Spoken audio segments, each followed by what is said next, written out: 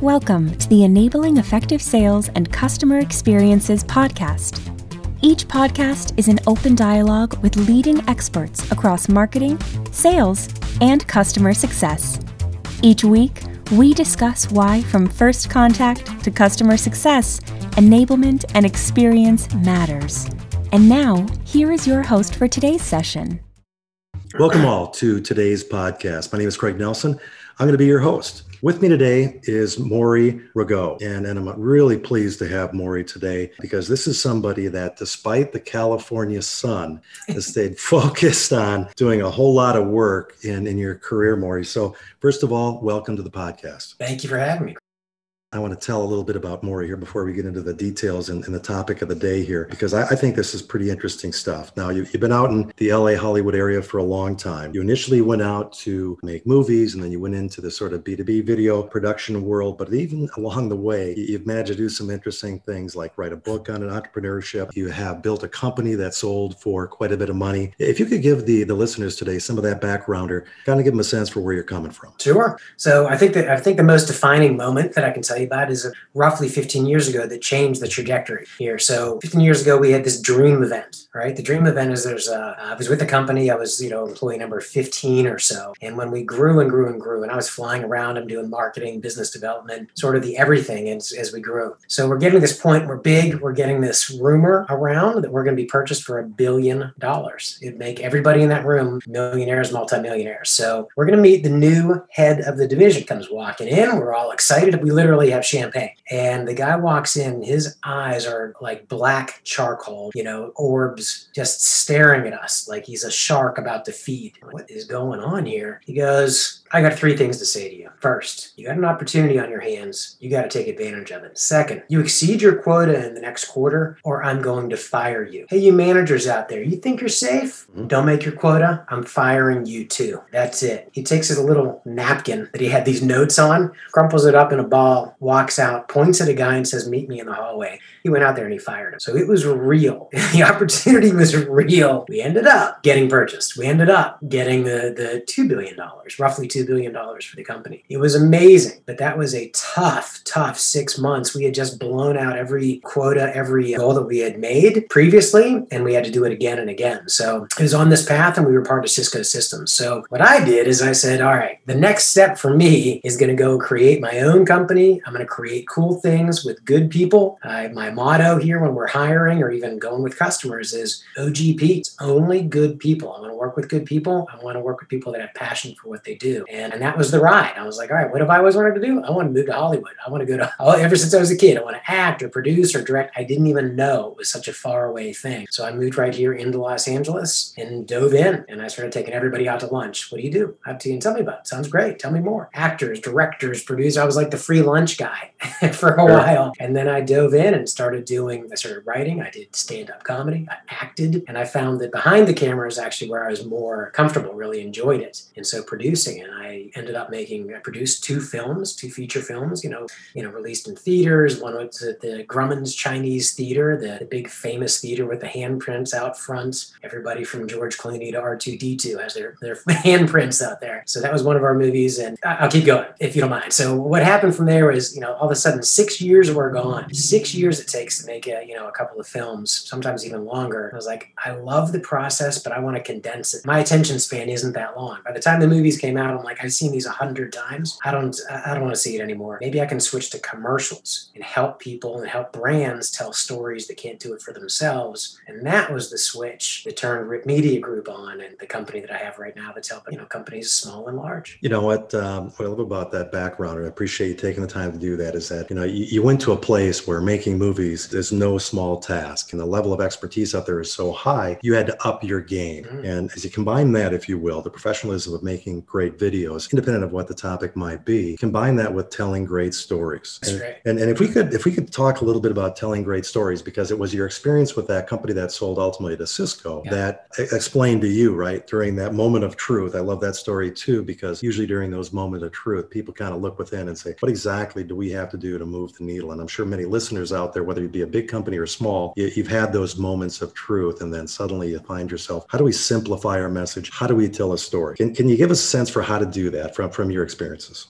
So absolutely. So I didn't know what it was back then. I knew what I liked and what I didn't like. But since then, since I moved out here, I refined it literally into a rule book that I kind of keep in my, my proverbial back pocket. You know what I mean? And so I have these rules that I can lay out. But I'll tell you the beginning of that was, first I was with Lucent Technologies and, Avias, Lucent Technologies, and then this small company called Geotel. They hand us, white papers, PowerPoint decks, bullet points, and that was it. Go present, go sell. That's your thing. You're a necessary evil. Literally is what the CEO told us. So we go out there and do these presentations. And after one, I said, this thing is just, I can't do that. I can't deliver this. There's no heart here. Nobody cares about this. It's just connectivity. And people don't buy connectivity. They buy benefits. We all know that as sales folks. But how can I change this? How can I change this into a story that people find interesting? So I started whipping stories into the presentation. Then I stopped using the presentation altogether. I would just stand there and tell stories and interact with the room of, 20, 30 executives. And I'm a young kid at this point, but I'm doing it and they love it. And when my sales managers would come along, there's like, how about you fly out to Chicago, do it for my team out there? How about, let's bring you to California. So everybody started adopting my sort of presentation. I thought maybe I got something here. This is great. I'm helping the company. That's all I cared about. But later I look back and wow, those case studies that I didn't call a case study. I just told them about Joe, who was in the same spot that you are,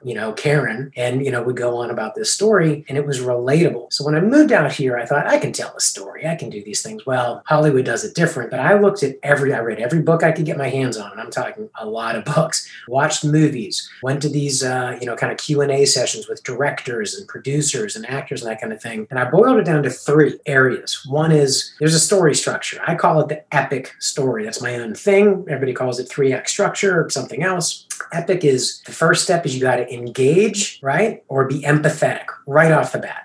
Got to relate to this person or they don't care. P, there's got to be a problem that you're going to overcome. I, what's the impact of either the problem or you solving the problem? And then C, what's the change or the call to action? And if you look through movies, 2-hour movies, you're going to see that. EPIC, I get it. Here's a character I love. His name is, it could be Michael Corleone. It could be, name a movie here. I don't know.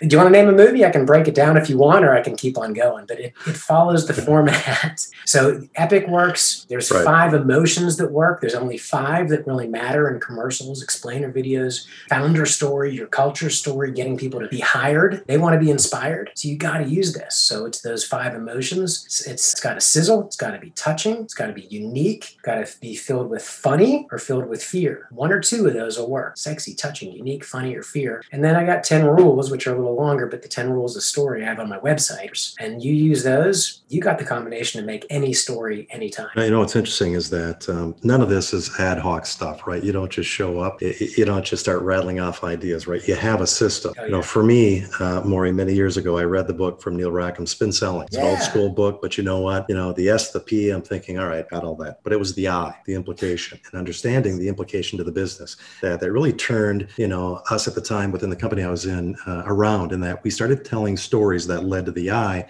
because if we didn't get to the I, we're just talking about situational things that really didn't matter. But you had a discipline. And that's what I liked about Spin, right? Was that there was a discipline. And you sound like you'd certainly have a discipline. And when I looked at your website initially, and I'll full disclosure with the audience here, we've done business with RIP Media. You guys produced a video for us, 2 minutes and 40 seconds. I think it's 2 minutes, 42 seconds, Maury. So I know the video well. And in the development process, there was a process, the things that you just mentioned. So as you're producing it for smaller firms like mine, or whether it be Ben & Jerry's, I love that video, by the way, the explainer video.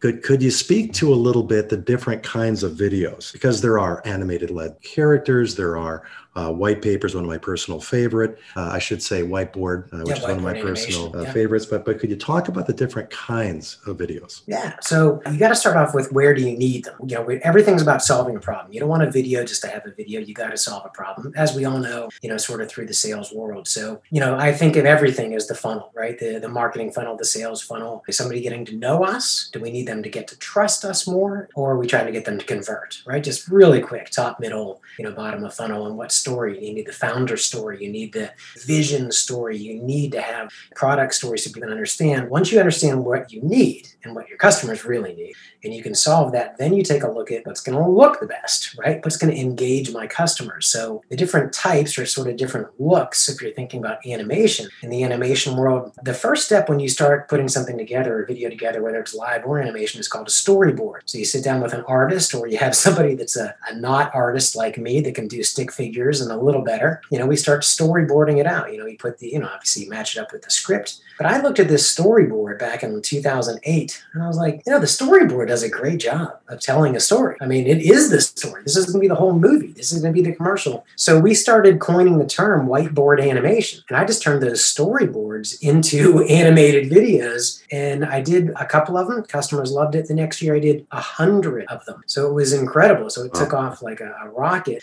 And then it became very, very popular out there. So you see, a character, you see a story really unfolding by an artist's hand. We have we have professional artists that do this and create. So that's a whiteboard animation. Very fun, very cool. Think about being at the beach on a boardwalk and that kind of thing. And, you stop and you glance at the person that's, doing a caricature of somebody. It's always fun. It's always been fun. What's coming next?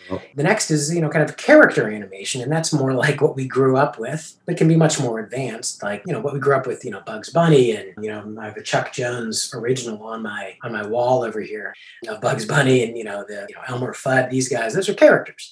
And now we have Pixar movies. So, anything from, I guess, from Coco to Moana to Frozen. I mean, those are character animation, character-driven stories. Then there's motion graphics. Same kind of thing, but you're going to take the character away. And this is a little bit more corporate in look. So it might be extremely, attractive looking, pie charts and graphs and things like that. But it has to tell a story. Again, that story structure has to be there no matter what it looks like. Motion graphic is basically, the graphics coming to life.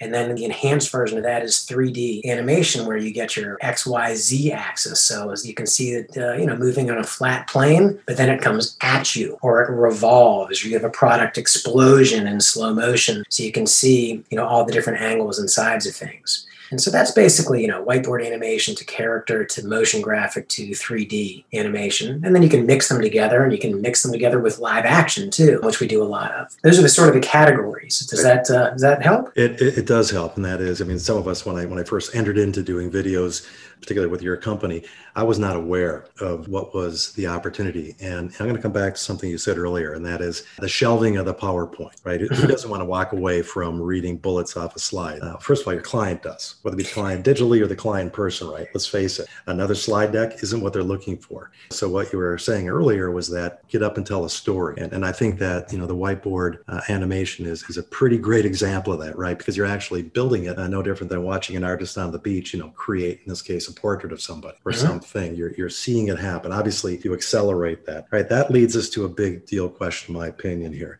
And that is for companies that are looking to scale and they're looking to use videos 24/7. Buyers are online. We know that today. A ton of studies about that. Those buyers aren't looking to go online to find another fact sheet, right? Tell us a little bit about this idea of videos that do the selling for you and sort of some of the thinking behind that. I think you've already covered that part, actually. Just tell us about something that sells for you. So I actually have, one of our landing pages says this, the salesperson that never sleeps. And that's video, right? You make a one-time investment if you do it with quality. If you follow those rules I just talked about, if you have a good look and it matches your brand and of course solves a problem for your customer, right? You gotta needle that problem. You gotta poke at it a little bit and then people will pay attention. That's gonna take care of the top of funnel. That's gonna take care of a lot of qualification that your salespeople are probably doing right now and probably wasting time. They're wasting time with 50% of the customers that really are not ever gonna buy, or now they can focus on the 50% that are really interested in what you do and what you have. So that's a big help to the salespeople. Middle of the funnel, you can tell the stories with your sales folks, and that's great. But we know that 70% of the buying cycle is done without sales teams now. They're looking around, they're shopping you, they're shopping your customers, they're looking on your website, they're looking up your videos. You have to have the assets there to help these folks. Again, I said it before, and it's kind of an old term, but they got to get to know you, they got to like you, they have to trust you, because their job is on the line if they're going to move forward with you, right? If you have a big decision and the stakes are high, ROI, which everybody listening to this probably has something that really matters. They're not just selling a